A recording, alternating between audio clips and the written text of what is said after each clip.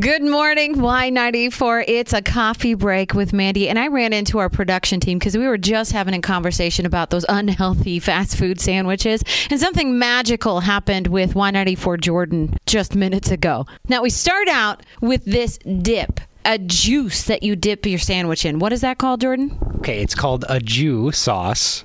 I feel like this is just offensive. Okay, hold on. How would you call it? Au jus. Au jus. Okay, and then you said another thing. Can you explain like the whole sandwich for me? Okay, so in Italian beef, right? You got a nice bread, and then you get it dipped in your au jus sauce.